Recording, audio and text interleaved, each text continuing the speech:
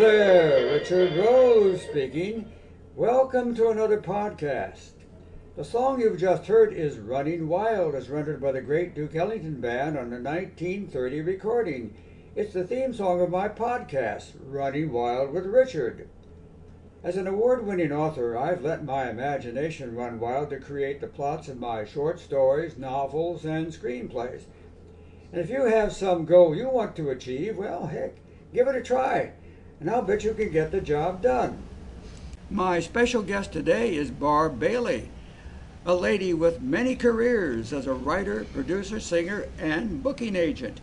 Welcome to our second interview podcast, Barb. Thank you, Dick. It's so great to be here and an honor. Thank you. Well, you're certainly welcome. I'm looking forward to this one. Okay, let's get started. As a booking agent for performers, I know you spent many years in Hollywood before moving your company to Chicago, where you also launched your own career as a singer. In fact, it was at one of your concerts my beautiful wife Kay and I attended about the time you spent in Hollywood that gave me the idea for the theme of this podcast. Would you like to hear it? Yes, I'd love to. So I won't keep you in suspense. Well, most people are familiar with Alice in Wonderland, so I call this interview Barbie in Movie Land. Oh, that's so cute. Thank you, Dick. Aw. At that concert, you related some of your hilarious stories about your adventures in Movie Land that you can now share with my podcast audience. Let's begin by telling us how you supported yourself there. Well, for 8 years, I was the music agent for Dick Mark's Music, and we had the entire second floor of Sunset Sound Recording Studio in Hollywood. And you know, Dick, I also wanted to do something of my own, and I opened a lingerie boutique. Can you believe it? Like I didn't have enough on my plate already. Yeah. I called it Barbara's on the Boulevard on Ventura Boulevard. And I did all the buying for it, and it was so much fun. And this was sort of the time when bustiers became the big trend in Hollywood. And back then, it was sort of like wearing your underwear on the outside, if you will. I mean, everybody thought it was really kind of bizarre. Underwear on the outside? Yeah. I mean, now we think nothing of wearing our underwear on the outside, right? Well, back I do. Well, even back then, they thought it was bizarre. But it was all the trend. And so they were only coming in pink and white and blue and nude, and that was pretty boring. It was boring. Right. So you know what I did? I went to Hollywood, and I found the most beautiful, tall, gorgeous Norwegian seamstress and hired her. And her name was Alex. And Alex embellished all of these beautiful bustiers that I purchased with, like, you know, rhinestones and pearls and lace, and just made them one of a kind and gorgeous. And we couldn't keep them on the shelves. They were terrific. And so one day, after I wrapped pretty early at Sunset Sound, I decided to drive over the canyon and see what my ring was for that day. And so I walked into my office, and there on my desk was a book called You'll Never Make Love in This Town Again. Okay? You'll never make love in this town again. I thought, what the heck is this? So I came to find out that it was a tell-all story written by 3 very expensive, high-class call girls.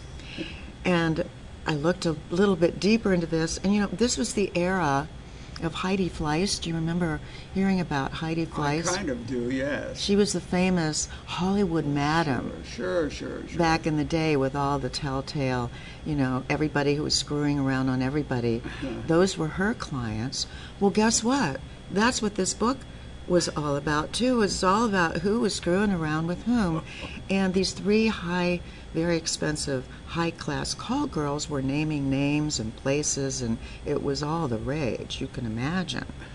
Well, I don't know if these 3 high-priced call girls, any of them worked for Heidi Fleiss, but I do know that one of them worked for me.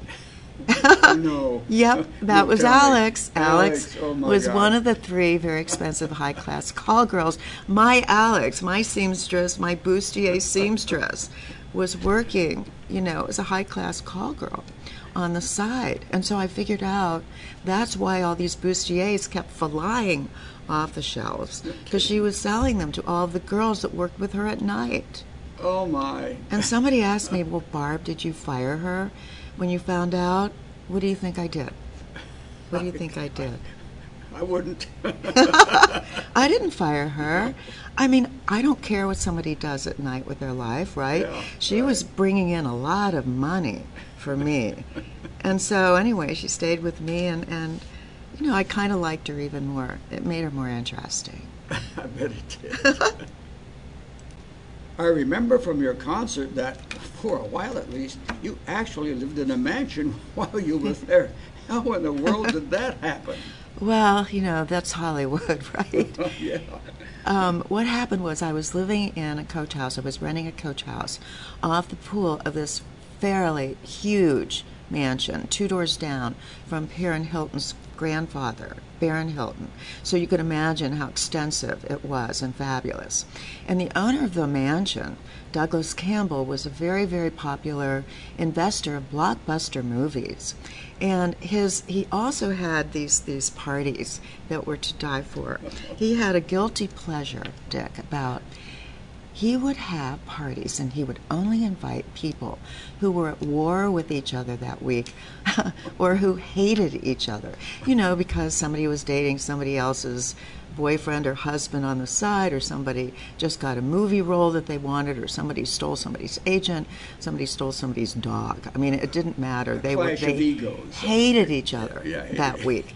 And because he was in the movie biz, he knew all about who was hating each other that week. And so they would pull up to the mansion in these limousines, Rolls Royces, you name it. They'd get out, they'd go to happy hour, and they'd see that person that they couldn't stand that week, and they would separate. One would go in the east wing, one would go over there in the west wing, and they would have their happy hour.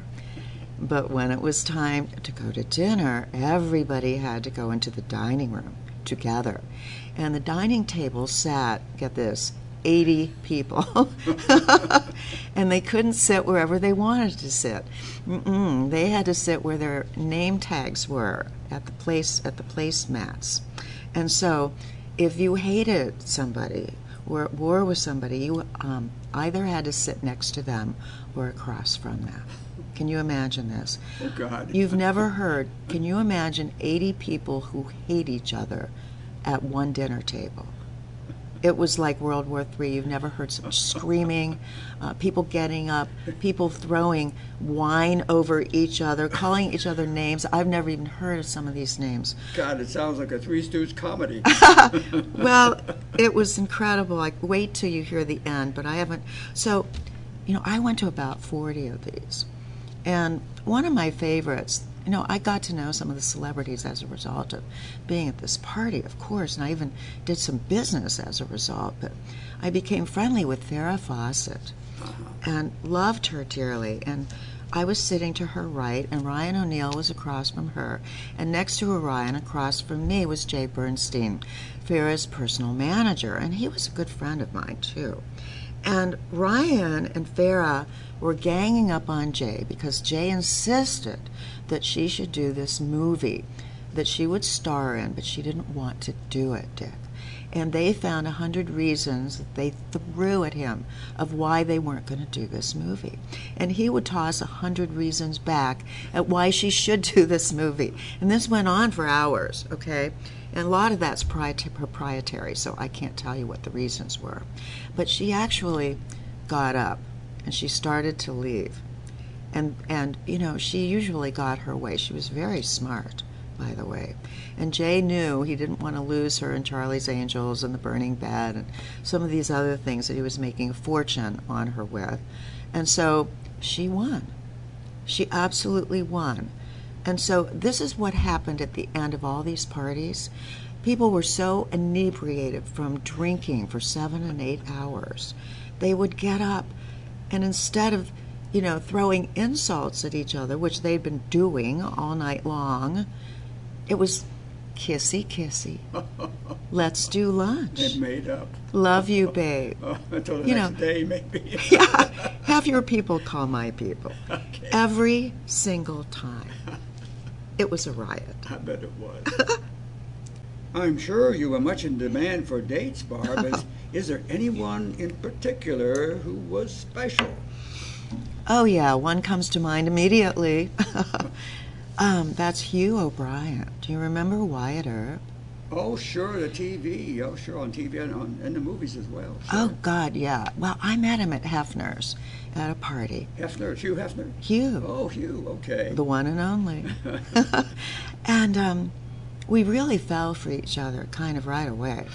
And we were dating. I actually dated him a couple of years, and Mom came into town. Daddy had already passed. Daddy would have loved Hugh, too, but Mom met him, and he treated her beautifully, and she was really hoping that we would end up together, and so was I. But you know what happened? Do you want to know? Yeah. This is really interesting for Hollywood. In his senior year in high school, Hugh had fallen in love with somebody, and they had planned to get married, and they were so much in love, and she was in a fatal accident her senior year after graduation.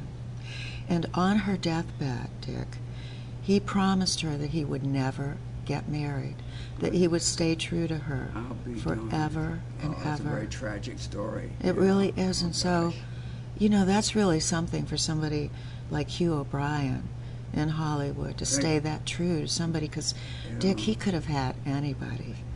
They could have made a movie out of it. Even me. Even you. Even me. Okay. Oh. Aside from Wyatt Earp, who were some of the other stars you met when you were there? Oh, boy, there's so many. You know, I was in the music business for all those years, so I met so many people in the music business, but there's somebody that really stands out in my mind, and you'll understand why in a minute, and that's Burt Reynolds. Oh, Burt Reynolds, sure. Oh, my God. I was dating Jimmy Lewis, who was one of Burt's stand-ins and stunt doubles, and he invited me to the wrap party for Evening Shade. Do you remember Evening Shade on NBC television? And that was a series that was starring Burt Reynolds. And they had a wrap party, and I couldn't wait to meet Burt. You know, I'd always been a huge fan. What girl isn't? And he finally came over, and I was introduced to him, and he stood there and he talked to us for a while. And then he left, and we went over there with Lonnie, and I figured I'd never hear from him again. And about 2 hours later, he's angling over towards us, and my heart's going thump, thump, thump, thump, thump. I think he's coming over to talk to us again. He puts his face this close to mine, his nose almost touching mine. He said, "Barbara, something has been bothering me." He didn't say bothering, but I can't say that word here. All night long. And I said, "Well, what, Bert?" And he said, "Do you know who you look like?"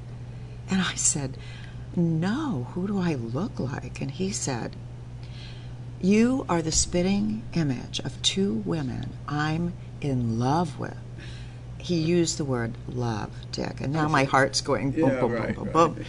I said, "Well, who?" And he said, "One is Lonnie Anderson, my wife, who's standing over there watching every move I make." And, can you guess the other one? No, but Sally Field. Sally Fields. Oh my. Sally Field and Lonnie Anderson. That was a moment. That's why I bring him up, because, you know, to be that, and we became friends later, but to be that impressed at the very moment by him, and to hear him say that he was in love with these two women, wow, I mean, that was just such an honor. Lonnie Anderson and Sally Field, and I always loved both of them. Yeah, and to share that with you, and it's I know, just like that. To that time, yeah. He had eyes that sparkled. I've never seen eyes like that before. They just danced. He really had something. No wonder all the girls fell in love with him. But he was very, very true to Lonnie while they were married. And he would have loved to have married Sally. I learned that later, but it didn't happen. How about some others that you can remember? I mean, music-wise, I met everybody from Michael Jackson to Prince, and so many people in between. We worked a lot with Dick Clark, so you can imagine. Sure, yeah. Dick Clark Productions, because we did a lot of work with Dick and met a lot of those people too. But I believe once you mentioned in one of your concerts something about Zsa Zsa Gabor. Oh God! What about that? Oh yeah, Zsa Zsa actually was at one of those parties that I told you about. She and Ava came to that party, and Zsa Zsa came with her 9th husband. Ninth. And that was the Prince. Yeah, do you remember? Oh my God, 9 husbands? Yeah, 9. and she and Ava were sitting across from each other. And Ava was dating Merv Griffin, and I was sitting next to Zsa Zsa on her left, and on Zsa Zsa's right was the Prince, her husband. And it was interesting because Zsa Zsa was dressed in this very, very telling too short dress.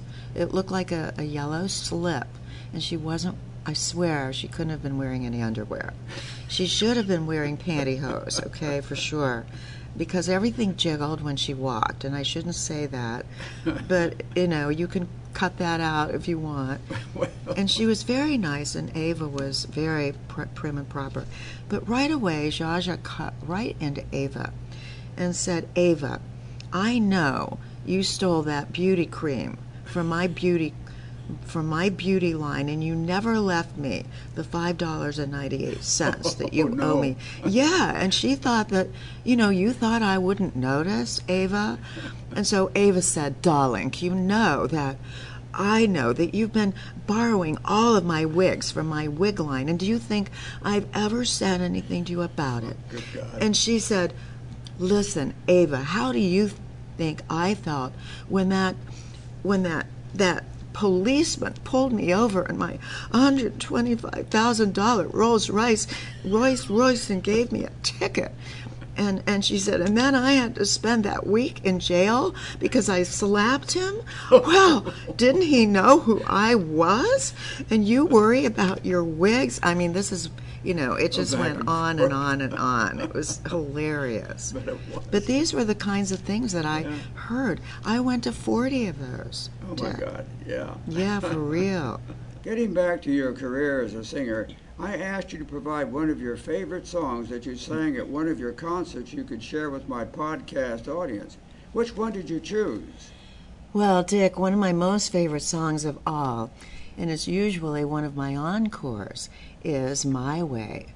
And I know a lot of people expect that to be sung by a guy such as Frank Sinatra, but the reason I brought that up today is because it's on my mind. I'm going on a West Coast tour. Wow, really? I'm so excited. It's May 1 through May 12, and my first stop is a Vibrato, which is Herb Alpert's room in Beverly Hills. And the title of the show is an all-American salute to Frank Sinatra. And my my encore again is going to be "My Way," and I sing that song quite frequently, actually, as an encore. Hey, that's a great choice, Barb. "I Did It My Way" was probably Paul Anka's biggest hit of the many he composed. So, let's hear it. Now the end is near, so I face the final curtain. My friends, I'll say it clear, I'll state my case, of which I'm certain. I've lived a life that's long, I've traveled each and every highway and more, much more than this. I did it my way. Regrets, I've had a few, but then again, too few to mention. I did what I had to do, I saw it through, without exemption. Plan each charted course, each careful step along the byway, and more, much more than this, I did it my way. Yes, I'm sure you knew when I bit off more than I could chew, and through it all, when there was doubt, I ate it up and spit it out. I faced it all, and I stood tall and did it my way. I've loved, I've laughed, I've cried, I've had my fill, my share of losing, and now that tears subside, I find it all so amusing to think I did all that, and may I say, not in a shy way. Oh no, not me. I did it my way. What is a girl? What has she got? If not herself, then she has not to say the words she really feels, and not the words of one who kneels. The record shows I took the blows and did it my way. Thank you, everybody. Thank you so much for coming. Thank you. It's so great. And please, stick around. I want photo ops with every single one of you, okay? Thank you.